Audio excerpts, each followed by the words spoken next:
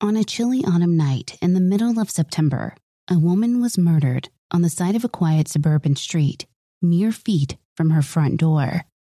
The investigation that followed uncovered dark secrets that, it could be debated, were more sinister than the murder itself. Okay, on to the show.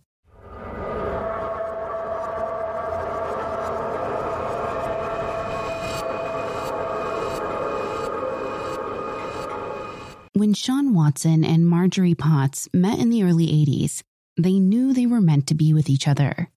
All it took was the wild look in his striking green eyes for Marjorie to fall hard and fast. She worked the night shift at a local Krispy Kreme owned by her father, and he was supposed to be grounded. Sneaking away from rugby that night turned out to be the best decision Shawn would ever make. Marjorie, a young girl with auburn hair and a smile that could light up a Christmas tree, lived with her parents in a converted attic apartment while she worked her way through a practical nursing associate's degree at Asheville Buncombe Technical Community College. Shawn, on the other hand, had a troubled home life that often landed him at the local police station. He had no interest in college and spent his free time recruiting members for a rugby team he was trying to form. After scarfing down an entire box of donuts on that fateful night, Shawn looked up to find Marjorie standing by his table with a fistful of napkins and a smile on her face. The two spent the rest of her shift chatting as she cleaned up for the night, and he stole the occasional free sample from the next morning's batch. It wasn't long before Shawn started skipping rugby practice and Marjorie let her homework slip in lieu of spending time together. Soon, Marjorie had an easily hidden and explained away piece of twine wrapped around her left ring finger, and Shawn had one more secret in his repertoire. One chilly January afternoon, a tearful Marjorie met Shawn as he exited the locker room and announced she was pregnant. At only 19, they knew their parents would be devastated, but with nowhere else to go, they decided it would be better to tell them than run away with no money. Shawn's parents kicked him out, and Marjorie's were devastated but sympathetic, so the two were allowed to move into Marjorie's apartment. Thanks to the Potts' strict Christian morals, however, the pair were forced to legally marry before they did so. It wasn't the white wedding Marjorie or her mother had envisioned, but it went off at the local courthouse without a hitch. Once the two settled in, domestic bliss was all but what they experienced. With Marjorie's belly growing more each day, Shawn was forced to get a job. A legal job, that is. Selling weed to freshmen under the bleachers would only get them so far. Marjorie was soon bedridden and unable to work. They grew apart emotionally, but stayed together so they could keep their home and some semblance of stability for their impending children. After borrowing a small loan from Marjorie's parents, which all but severed what relationship she had with them, the pair moved out of her parents' house, hoping a new place, new jobs, and an overall change of pace would be just what they needed. They moved to Woodfin, North Carolina, a sleepy southern spot just north of Asheville. The eclectic town was an idyllic suburb that housed more trees than people. Their new home on Crestfield Avenue was a ranch-style home, separated from neighboring houses about half an acre. It was a small 3-bedroom house with a large backyard and a screened-in front porch. They moved in with little, but grew their collection of furniture thanks to local yard sales, thrift stores, and generous neighbors.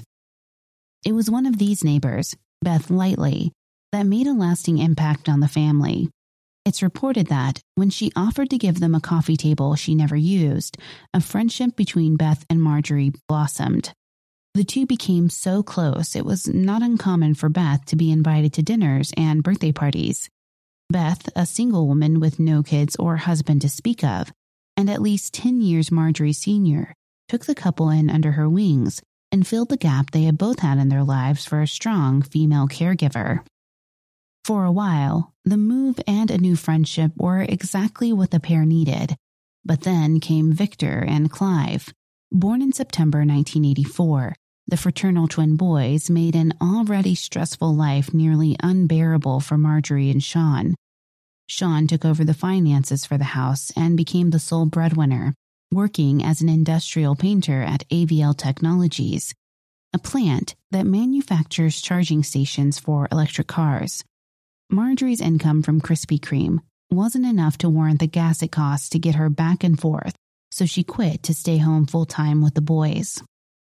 Several months after they'd moved in, Marjorie broke the news she would be able to help support the family from home with a new job as a direct sales agent. The company, Mary Kay, had recently been founded as a way to not only make a name for women in the workforce, but enable women to work from home and empower themselves. In his testimony, Sean stated, "It felt like I didn't have a choice. Our marriage was suffering, and Beth was the only thing that calmed Marge down.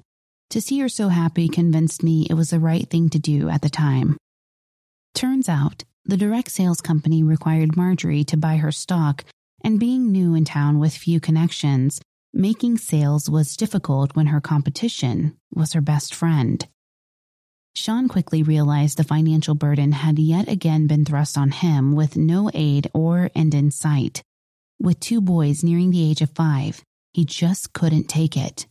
"I just left. I couldn't handle it. I packed my bags, kissed the boys, left a note under each of their pillows explaining the best I could what happened, and left," Sean stated during the trial. Victor and Clive woke the next morning to find their mother sobbing on the kitchen floor. At such a young age, it was hard for them to understand what had happened. "I don't remember much besides running up to my mom and handing her the note I found under my pillow. I think I thought it would help explain something and make her happy again. She read it, kept crying, and threw the paper across the room." That was Clive Watson, the brother of our murderer and son of Marjorie and Sean. He was only 5 at the time, so he couldn't have known the gravity of the situation. However, Victor knew. In journal entries, which were the only admissible evidence in court since Victor was a selective mute, he wrote, "I still have my letter and keep it in my pocket all the time, just in case Dad does come back." Unfortunately, Sean went on to live a lonely life at Carolina Village Mobile Home Park on the outskirts of Virginia. Devastated by the credit card debt she was now in thanks to her Mary Kay stock, depressed by the daunting task of raising 2 boys on her own, and drowning in the realization that the only friend she had made betrayed her, Marjorie was forced to go back to work. She was soon hired as a receptionist at the local hospital and cut ties completely with Beth. The boys spent the next few years attending Woodfin Elementary from kindergarten through 4th grade. Then they attended North Buncombe for both middle school and high school. This is where Victor met Ingrid Yetter. Victor wore glasses. He had a gaunt frame, dark hair, and didn't fit in with any group on the high school campus. He sat alone during lunch and, due to the fact that he refused to talk, was targeted by several bullies, none worse than Ingrid. Ingrid Yetter came from a high-class family and had been sent to North Buncombe to gain important people skills her parents feared she would lack given exposure to a preparatory school. Mother and father wanted me to mingle with the less fortunate in order to gain a better understanding of the world. It didn't work. Ingrid commented whilst twirling her auburn hair between her fingers as she gave her testimony. I wasn't able to find out a lot about Ingrid besides what was stated in Victor's journals, but by all accounts, she seems to have been your classic mean girl. Not a single student had a nice thing to say about her. Here's an excerpt from one of Victor's diaries to give you a bit of insight. Ingrid is the bitchiest bitch that has ever bitched, and even that's being too nice. Every time she sees me in the hallway, she shoves me into the lockers with her hip and tells the closest teacher it was my fault. Somehow they always believe her and she gets away with it. Not only that, but the other day I heard her start a rumor about Penny Everton, that she was throwing up in the bathroom after lunch. I wonder why she's so mean. I'm going to pause the case right here so you can hear a word from our sponsors.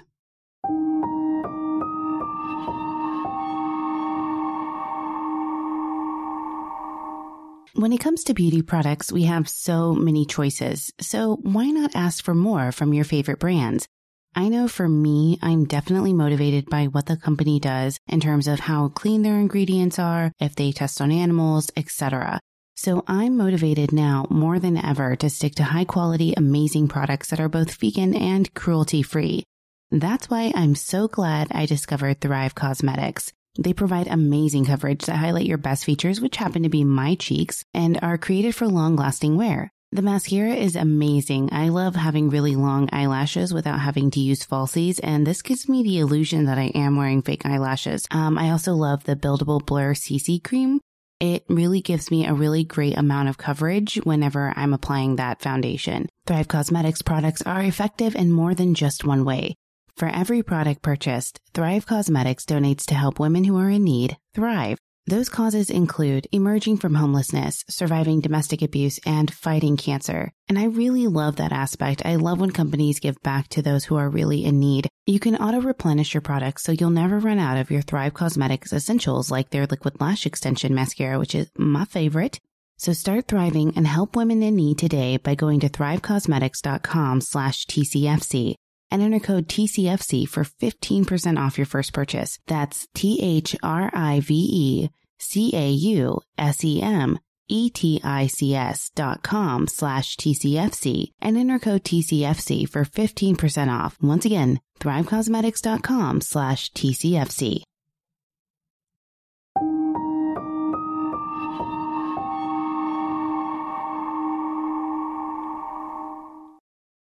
Ingrid was a generally cruel girl, but for some reason seemed to target Victor specifically. When asked why during the trial, she simply responded, "I don't know, he was weird." The relationship between the two came to a head one spring afternoon when Ingrid decided to start a rumor that Victor had, well, an extra extremity. Of course, because hormones rage and tempers flare when one is in high school, this was basically a death sentence for Victor, and the young boy became more of an outcast than he already was, which unfortunately began to affect his mental health. It was just a joke I started with my friends, like wouldn't it be weirder if the weird kid had something extra weird about him? Then it just took off from there, and pretty soon the whole school thought it was true, Ingrid said. Some jury members even stated she was stifling a smile as she did so. Surprisingly, though, Victor's diary entries didn't mention the incident at all. A few pages had been torn out of the book before it was entered as evidence. It's unclear whether this was Victor's doing or they had been removed intentionally prior to the investigation. Clive, Victor's twin brother, was not immune to the new reputation his brother received. Clive was an average student, had a handful of friends, and faded into the masses like the rest of the student body. He and his brother were left to fend for themselves once their mother took up her new job, but in an effort to remain independent, Clive and Victor would rarely interact at school. Due to the treatment Victor received, Clive was labeled as the weird kid's brother, and although he tried to move away from it, it eventually spiraled into Clive breaking all contact with his brother. Today, Clive told me he doesn't talk to me at school anymore because he wants to be his own person, not some twin that's related to the weird kid. It kind of hurt my feelings, but I understand. An excerpt from Victor's diary read, "The two were brothers by blood only, and once Clive joined the football team, interactions that were already few and far between became non-existent." This, according to child psychologist Kenny Irwin, explains in part what happened next. Victor was already distant from his peers. He was now distant from his brother, and his mother was rarely home. Things seemed to escalate after this entry was written on September 24th, 2000. "I think my house is haunted. Last night, I saw a girl in my room. She was really pretty with red hair. She stood in the corner of my room and stared at me. I've never seen a girl look at me like that before. It was like she wanted me to kiss her. I don't know. Anyways, she stood there and was kind of glowing around the edges. Maybe she was a ghost." Irwin stated during the trial, It sounds a bit far-fetched to believe the small home the Watsons lived in was not only housing a broken family, but also the spirit of a young seductress. Nevertheless, Victor ran with this vision. It plagued him for months, eventually spiraling into a mental illness that, in my official diagnosis, I've determined is a form of paraphilia or sexual deviancy. I've also speculated that the occurrence of this vision could be congruent with the distance Victor feels from his mother. The way he described the apparition is eerily similar to that of his mother. Not to mention the resemblance to Marjorie Watson Ingrid bears as well. That last sentence was simply thrown in there by Irwin as an afterthought, but what he said was something prosecutors repeatedly try to use as evidence that this murder may have been premeditated. Marjorie and Ingrid had the same hair color that was even the same length. They were nearly the same height and even had the same build. Were it not for the difference of about 20 years, the two could have been twins. Irwin went on to explain that the distance he felt from his mother, paired with the attention he received from classmates, thanks to Ingrid, caused his brain to cook up a delusion. He explained in other entries that he swore things fell off of shelves, the lights turned on and off by themselves, and that girl appeared multiple times to him just as he was settling down for the night. When asked, Clive and Marjorie both said they never experienced anything they believed to be paranormal in nature. Paraphilia, according to the DSM, is the experience of intense sexual arousal to atypical objects, situations, fantasies, behaviors, or individuals. Other instances of this disorder include sadism, masochism, voyeurism, and fetishism. What Victor was experiencing here was a form of this disorder, labeled on its own as spectrophilia, or a sexual attraction to ghosts and spirits. Occasionally, people claim to be sexually abused, coerced into, or seduced to perform sexual acts. If you're familiar with the film Rosemary's Baby, you'll know what I mean. It was sometimes used to explain away an unexpected pregnancy or even shield the consciousness of the victim from the reality of a horrific sexual assault. In Victor's case, experts agree that the combination of an absent family, as well as the bullying he experienced in school, was fodder for the flames of sexual deviancy. Irwin went on to say, in cases where the child is alone, ostracized, or bullied, feelings of loneliness can manifest in ways such as spectrophilia and other fetishes. Truly, there's nothing wrong with these so-called kinks as long as they manifest in ways that don't hurt the afflicted or the subjects of their fetishism. Another entry dated February 16, 2001, states Victor had a vivid dream that the girl approached his bed as he slept that night and forced herself on him. She touched me over the sheets, and I didn't know what to do. I closed my eyes, but I could still feel her hand. When I opened them, she was gone. Clive stated he heard noises from Victor's room, but because he stayed quiet about the girls he would bring over, Clive did the same in a passive display of respect for his brother's autonomy. Marjorie stated she never noticed any noises, but did remember coming home from overnight shifts to find a haggard-looking Victor watching TV. So, now we've met Victor. He has no friends, is the target of the most influential bully at school, spends most of his days alone, and thanks to the state of mental health care in the late 90s, is grossly ignored by teachers and counselors. It's a recipe for a killer, and that's just what happened. You see, Victor was shy and lonely, but that didn't mean he avoided the urge to interact with others in his small town. With his mother working 12-hour shifts up to 5 days a week and a brother on the football team, Victor was alone at home as well. With this free time, rather than sit around the home, too poor to afford video games and cable, he would walk the streets of his town. One such exploration took him to the Food Lion skate park in Asheville, about an hour away from his home. There he saw kids skating, chatting, having fun, and somehow all enjoying themselves in one solitary activity that brought them all together. Victor dove headfirst into the hobby, asking for a board and helmet for his next birthday. He even started talking in small sentences to his family and new friends. It was like I had a new son, Marjorie said. I wasn't home a lot to see him grow up, but those few words he spoke to me right around his 16th birthday were golden. I hadn't heard his voice since he was 5. The first words out of his mouth were, "Mom, I want a skateboard." This trek to the park became a regular occurrence, and on more than one occasion, Victor detailed his concern for his safety during the trip in his diary. Because of the strict laws surrounding gun ownership in the state of North Carolina, Victor carried a ballistic knife with him that he'd fashioned out of an old kitchen knife, a heavy-duty spring, and a metal tube. Ballistic knives and anything resembling them are incredibly dangerous and extremely illegal in the state of North Carolina. However, due to the financial restraints Victor and his family were under, he used what resources were available to him.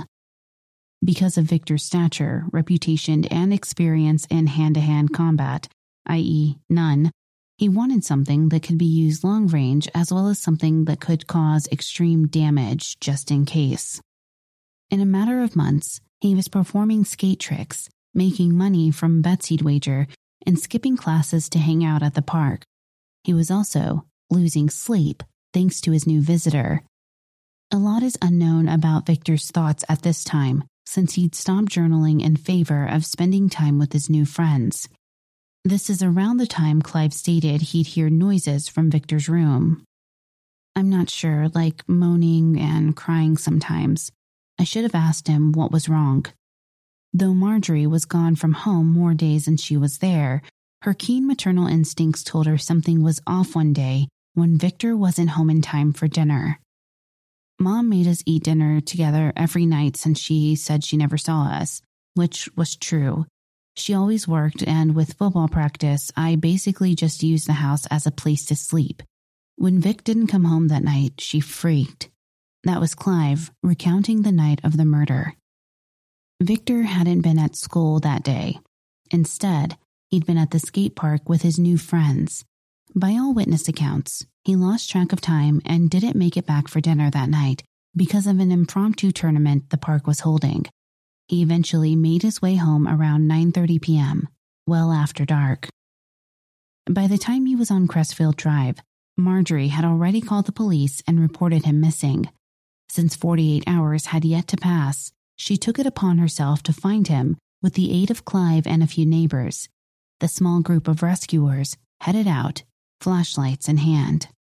I guess he saw my Letterman jacket, then the shape of my mom from behind a flashlight, and thought it was some kids from school trying to jump him. I don't know, a tearful Clive explained on the stand. He stopped short in the middle of the road, and by the time my mom shone her flashlight on him, he was pointing something at her and had fired. Victor sent the sharpened kitchen knife through his mother's skull, killing her instantly. Clive restrained the shaking Victor until the police arrived. He wasn't upset really, he was kinda just blank, Clive said. I still don't know if he knew it was my mom or thought it could be Ingrid. Victor Watson was charged with possession of a spring-loaded projectile knife and 3 counts of second-degree murder. He was sentenced to life in prison, and a second hearing to determine if Victor is eligible for parole was scheduled for 2028.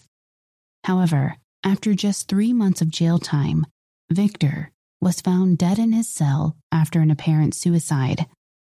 Not much is known about what his mindset was at the time, since he was under the care of mental health professionals at Alexander Correctional Institution. Placed in the Red Unit of this closed custody institution, Victor was cared for and served time for exactly 3 months, 9 days before his suicide. This story is a tragic one that you probably listened through thinking it was real, but it wasn't. This entire case was fictionalized by author Augie Peterson. Augie is a horror author, and I've been a fan of her work for some time. So it seemed fitting that she would help me pull off this little Halloween prank on all of you listeners.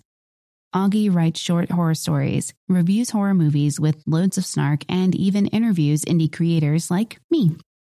She does it all on 2 blogs and a podcast, The Short Stories of Augie Peterson. As a matter of fact, you can find the interview she did with me on her website linked in the show notes. If interviews aren't your thing, Augie also submitted a real horror story to my other podcast, It's Haunted, What Now? That's sure to send a chill down your spine.